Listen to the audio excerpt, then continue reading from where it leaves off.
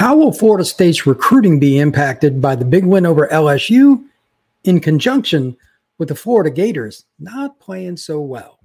You are Locked On Seminoles, your daily podcast on the Florida State Seminoles, part of the Locked On Podcast Network. Your team every day.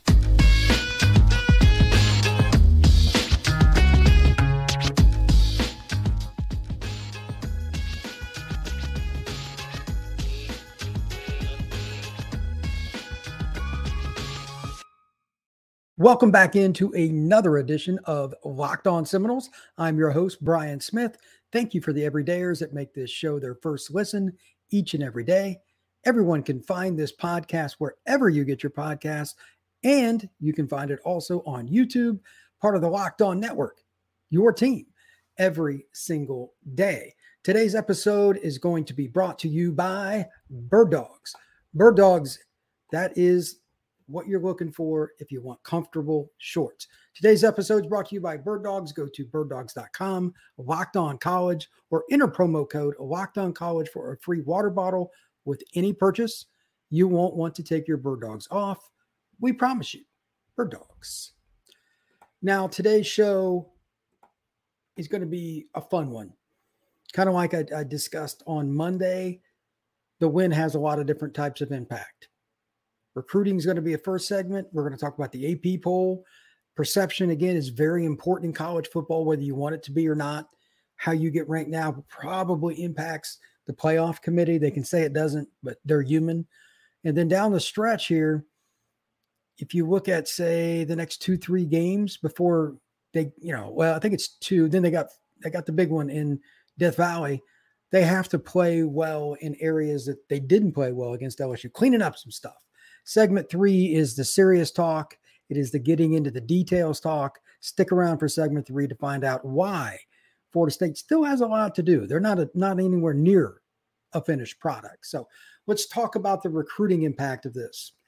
Florida State right now, I just looked up for whatever it's worth on 24/7, number 6 class in the country. Pretty darn good. They have guys that everybody wants in the South, up north, etc. They got players offered by Georgia, Ohio State, Texas, you name it, committed to play football in Tallahassee. What can they do next to make it great? And I've written down a couple of things, and I've kind of mentioned them in passion, if you will, moving in the right direction for the program based on what other teams have done lately, etc. D-line, they need to steal somebody on the D-line, whether it's flipping somebody, whether it's finding a JUCO kid. I love what they've done, Norvell and his staff, with the transfer portal. But at some point, you're going to miss. They've hit the home run as well as anybody with the transfer portal. But at some point, you're going to miss. You need to start developing more high school kids, which means you just got to flat out win across the board, even more than they are in recruiting. It never ends. Can they do that? Yes. Do I think they will? Possibly. They're in on some guys. But I also think this, and I led with this in because of my experience with it. I led with this in the lead into the show. I would not be surprised if they flipped 1 or 2 players from Florida, South Carolina, any of the other schools down south that are struggling. Like South Carolina did not look very good. They did not against North Carolina. I mean, North Carolina held them to like practically nothing running the ball. They threw for 350, but they couldn't run it for anything, like 20 yards or something. I think you can look at that as a possibility. O-line, D-line in general is where I'm most interested. And, of course, you'll always take a big play receiver or corner, etc. You can move guys around. They've got arguably the best corner group in the class or in the country, and safety too. Bolden, they got Charles Lester. They have some really good players, but I think they could even add more talent, move guys around. They'll figure it out. Now, how soon they could do it, that's a whole nother story. That's the first thing I always get. Well, when's this going to – there is no win with recruits. I'm just going to throw that out there and kind of move on. I'm sure somebody will still inbox me or make a post about it on Twitter and or on YouTube. I get it, but the key here is very simple. They have to be able to do it and do it when the kids are ready. So 1 or 2 more guys that they could possibly get that they've been after. But I think Florida South Carolina, maybe it's another school down south. They're going to flip somebody. Like the Gators are terrible. I watched that game. That was hard to watch. Their defense, while stout up the middle, they just don't have enough speed on the edge like they normally do, etc. They're going to be lucky to get past 4 or 5 wins. They're going to lose some recruits. Maybe Florida State, and I'm not saying I don't know which one. Maybe the Noles are that team. Maybe they can find a way to get over the hump with this class and end up in the top 3 or 4 because it looks like they're a college football playoff team. It's going to be pretty easy to recruit for Norvell and his staff. Why not poach something from the Gators class? It's a fantastic recruiting class. You got to give Napier and his staff a lot of credit. They've done a great job to this point. But at the same time, on the field, the results were just absolutely garbage. And I was shocked at how bad they were. So we'll see if that plays out. Quick note about recruiting. I've mentioned this recently, but the 2024 class is what we're in. The 25 class is well underway. Tramel Jones, a kid I know well, plays at Mandarin. Several other kids, they're either visiting FSU, visiting and already committed like Jones, etc. This is very important time. Not only do you want to flip somebody from Florida to this next class, you don't even want them to commit there. Make the establishment now. You have to be able to do both. I know it's not fun for coaches, but recruiting is a 3 to 4 year process now instead of 1. It's unfortunate, but it is stretched out that much. High school kids of all ages are getting offers, taking visits, etc. It's a full-time job within itself. That doesn't even count the scouting, the actual coaching, making sure the kids are staying out of trouble. Coaching in college football has changed a lot in the last decade. One other guy that I want to kind of mention with all of this, and that's Luke Kromahawk. I'm going to go see him here pretty soon at the end of the month. Just want to mention that. I'm going to go see his squad, Benedictine, a really good football team up in Savannah, Georgia. Obviously, he's the quarterback in class of 24 that is committed to the Noles. I'm looking forward to it. Going to sit down with him, interview him. I know Luke well, but it's different now that he's in his senior year. He's having success again. They've got a state title. What are his goals at Florida State? How does he want to come in, wait? Stories about Norvell, anything and everything under the sun. I'm going to ask him. That's going to be end of the month. Just wanted to kind of mention that because it's very important that they keep, the quarterback room always has to be good if you're going to be good. Look at the difference now that Jordan Travis has turned the corner. Ask LSU. It's important, and they're just pushing the pile, bringing in more and more good players at the signal caller position. Luke is a personal fave, too. So, great kid, great family, and I look forward to seeing him here in the next couple of weeks. Before I go into segment 2, this next segment is more about fun than anything else. It's projection. Because Clemson plays at Duke tonight or on Monday night, there was, when I did this, there's nothing that I can really say about a definite poll, but I assume Clemson's going to beat Duke. And I also assume one other thing, it's not going to matter. Florida State will be ranked higher. You cannot do better, no offense to Duke, than Florida State beating LSU. And I asked somebody this earlier today, Caroline Fenton, who runs the Locked On LSU podcast, name the last time LSU gave up 31 consecutive points. Just something to think about as I get ready to go into this second one. It's about impossible. And I just turned 50. I don't know if in my lifetime, I really don't, if there's been a time where LSU gave up 31 consecutive points in a game. Think about that for a second. That's really, really, really impressive. So with that, Bird Dogs. Bird Dogs make you look good. Stretch khaki shorts are designed to fit swimmer through the waist and giving you a truly sculpted look. Bird Dog shorts do the exact same thing as Lululemon, but fit way better. They fit better than regular shorts that are made with stiff, restricting cotton. Bird Dogs fix the issue by inventing cloud knit fabric that looks just like khaki, but stretches so that you get a way slimmer fit without having to sacrifice movement. Bird Dogs uses anti-stink sweat wicking fabric, keeps you cool and dry. Bird Dogs are functional for any occasion: golf, going out on a date, going out on the town, going to get something to eat, whatever it is you want to do. They can fit for any occasion. Go to birddogs.com/locked-on or enter promo code LOCKEDONXXX at checkout for a free Bird Dogs water bottle with your order. I've actually got my Bird Dogs hat on today. That's birddogs.com/locked-on for a free water bottle at checkout. You won't want to take your Bird Dogs off. We promise you.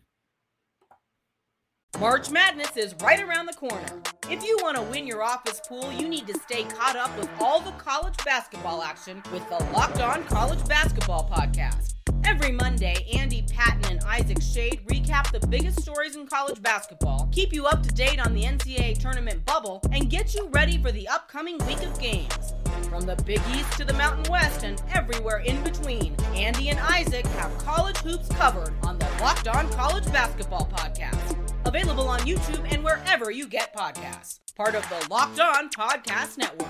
Your team every day.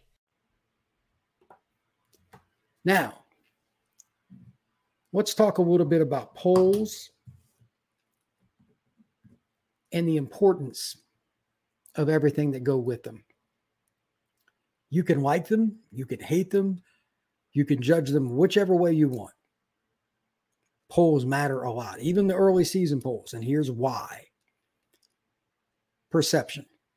For recruiting, what I just talked about in segment 1, fair or not, kids look at the polls constantly. I don't know why that really is. I talked to them about it. Hey, so-and-so's ranked number 2, number 1, who's competing with Georgia or whatever. Those are things that come up. Not all kids, but a lot of them. And when you can send out a note from Mike Norvell saying that we're in the top 5 or we just beat the number 5 team, any of that kind of stuff, that's a recruiting advantage, number 1.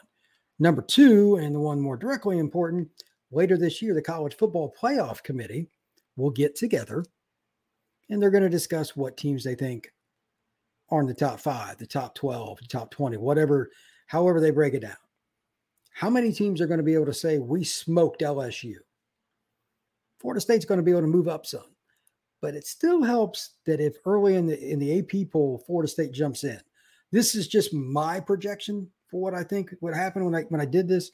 Georgia 1, Michigan or Alabama 2, they'll be 2-3, however they do it.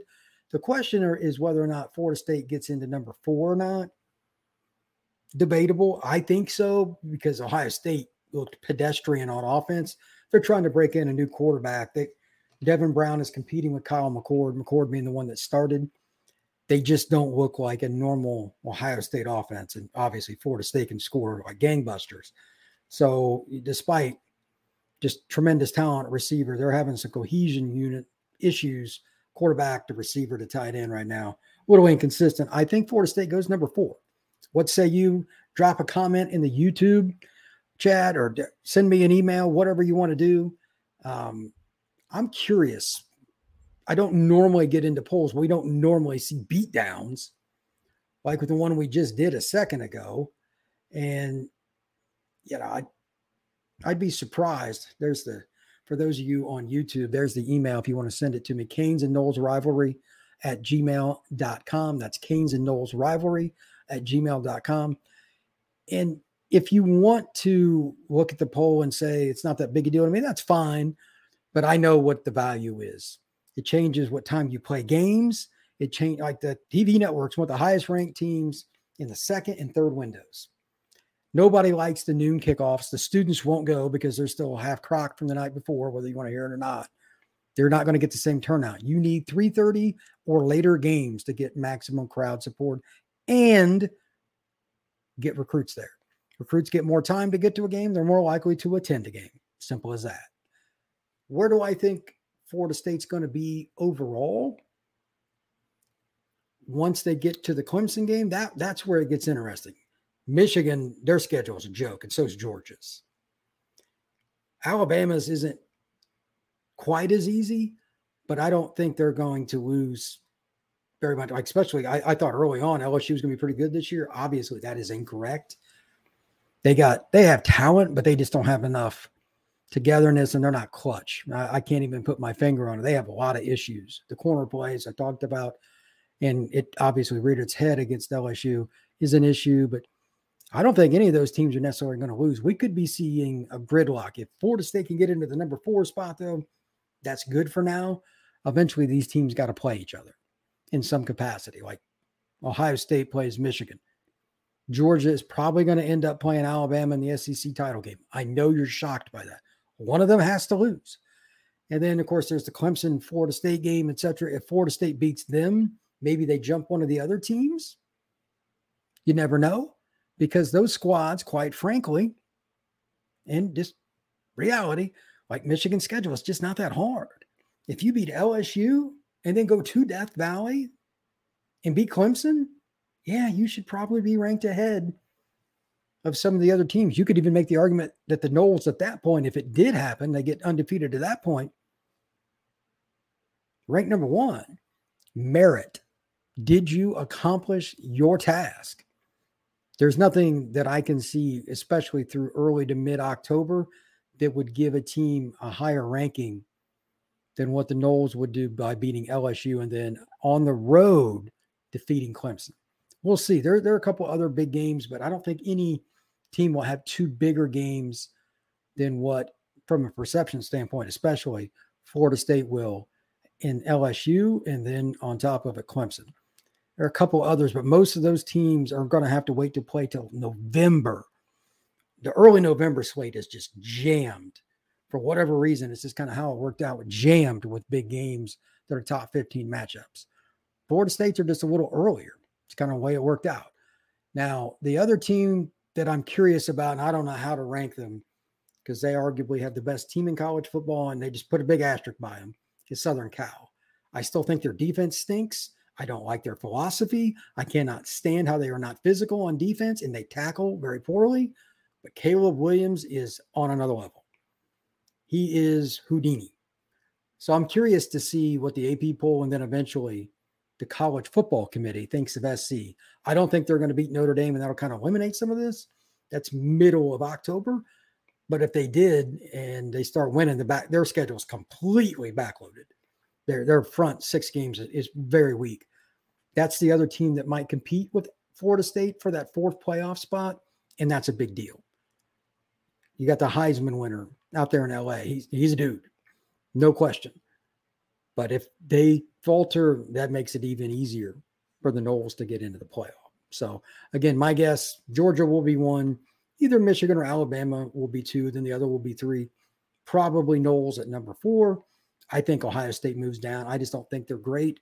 Even if Clemson does beat Duke, and it's a good Duke team, I just don't think they're going to be able to stay up there. Penn State played pretty well, but they beat West Virginia. That's not a big deal. Notre Dame's 2-0, but they haven't beat anybody. Let's wait and see on that. Again, no way around it. Out of the merit category, this is what I like to grade things on.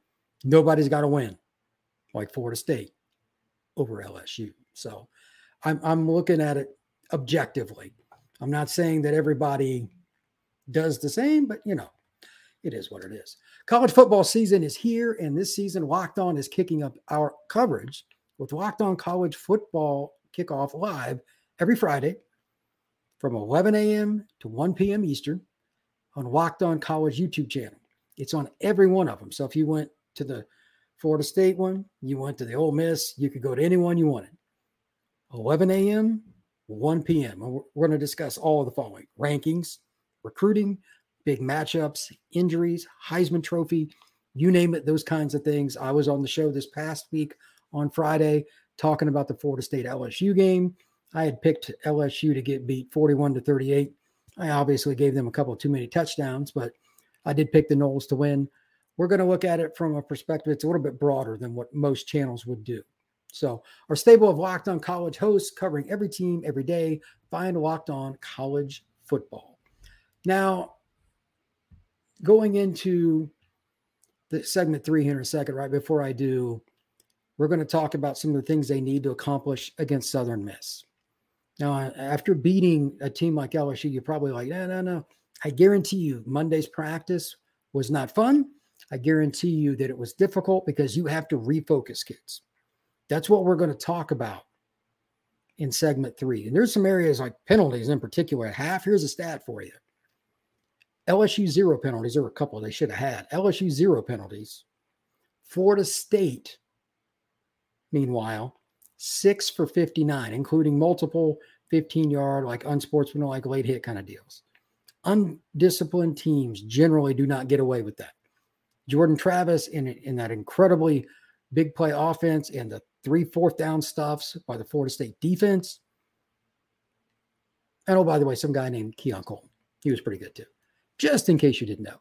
But all of those things together we're still going to talk about some of the things that are really important in segment 3, because this team is nowhere near its ceiling. I promise you it is not.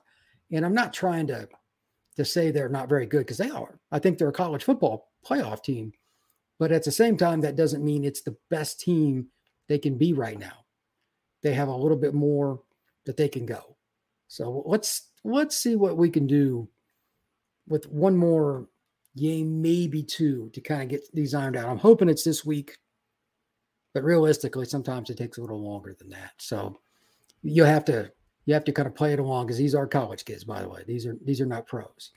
All right, FanDuel, get ready for the NFL season with incredible offers from FanDuel, America's #1 sportsbook. Right now, new customers can bet $5, get $200 on bonus bets guaranteed.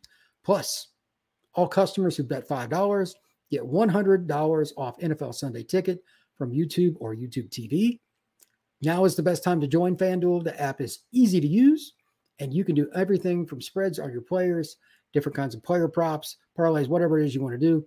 Visit FanDuel.com/lockedon and kick off the NFL season with FanDuel. It's an offer you don't want to miss. FanDuel, official partner of the NFL. Now, the last thing that I want to go over once again, just to say it, we're going to talk about one of the most important things that championship teams do, and it's something I like, but I'm a football crazed guy. I get into the details a little more in some, but I urge everybody to understand this category is the difference between winning and losing, and it's something that it's at the crux of like what Belichick and Saban talk about. I was around Urban Meyer before he became a head coach. He was this guy. Most of the great coaches, they have this mentality. Are we disciplined in each phase of the game, special teams, defense, and offense? And that includes during the play and after. In other words, don't hit guys late, don't do dumb things, and finish plays outside the realm of penalties to make yourself better. So I want to talk, number one, about penalties. I mentioned it right before the end of segment 2. Can't have the dumb penalties like they did. They got away with some flat out, and then they did it by stoning LSU, sometimes in the red zone, etc. They did a poor job of getting them in those spots in the first place. They may have stalled some drives. They may have been ahead at halftime if it wasn't for some boneheaded decisions. No safe way around this. Can't happen. I guarantee you that was a talking point for Mike Norvell, every member of his staff, and quite frankly, it should be. And that also includes the strength staff, etc. You have to be consistent. You can't miss on those. You cannot miss on those. You have to find a way to be consistent. So make sure that if you're going to do it, take a shot on a guy and say he has to be definitively inbound. In today's society, if it's close, it's going the offensive player's way. It just is. So I hope they got the message through and they got lucky with it. With the penalties, I know I'm beating this to death, but it's going to cost. Like you do that at Clemson, what are the chances of you winning that game if you have 59 penalty yards in the first half, giving them 15-yard chunks at a time? Not very good. So make sure that you understand they got away with one here. The Noles got away with one. 2, just execution in general. There were a few plays that either Jordan missed, a block was just completely whiffed on. Mental errors. They happen in games that go across many different spectrums, no matter your wishbone team from the 1960s or whatever. Guys miss stuff. There's still room to get it better. I haven't went back through the game completely and looked at everything, but I don't really think there's a need. I mean, they played well enough. They scored over 40. If you take the penalties out, they might have won by 30 plus points. I'm just concerned on whether or not they really want to be great or they want to coast through. These next 2 games, we're going to find out how great Florida State is. They don't play an elite team before they play Clemson. Can you be as mentally locked in against a team that just flat out isn't as good as you? Number one. And then number 2, once you get a lead in that game, offensive execution, not screwing around on punt protection, whatever, and burying that team so that the underclassmen and reserves get in the game no later than the middle of the third quarter. I mean, you obliterate them. That's one thing the old school Florida State teams did under Bowden.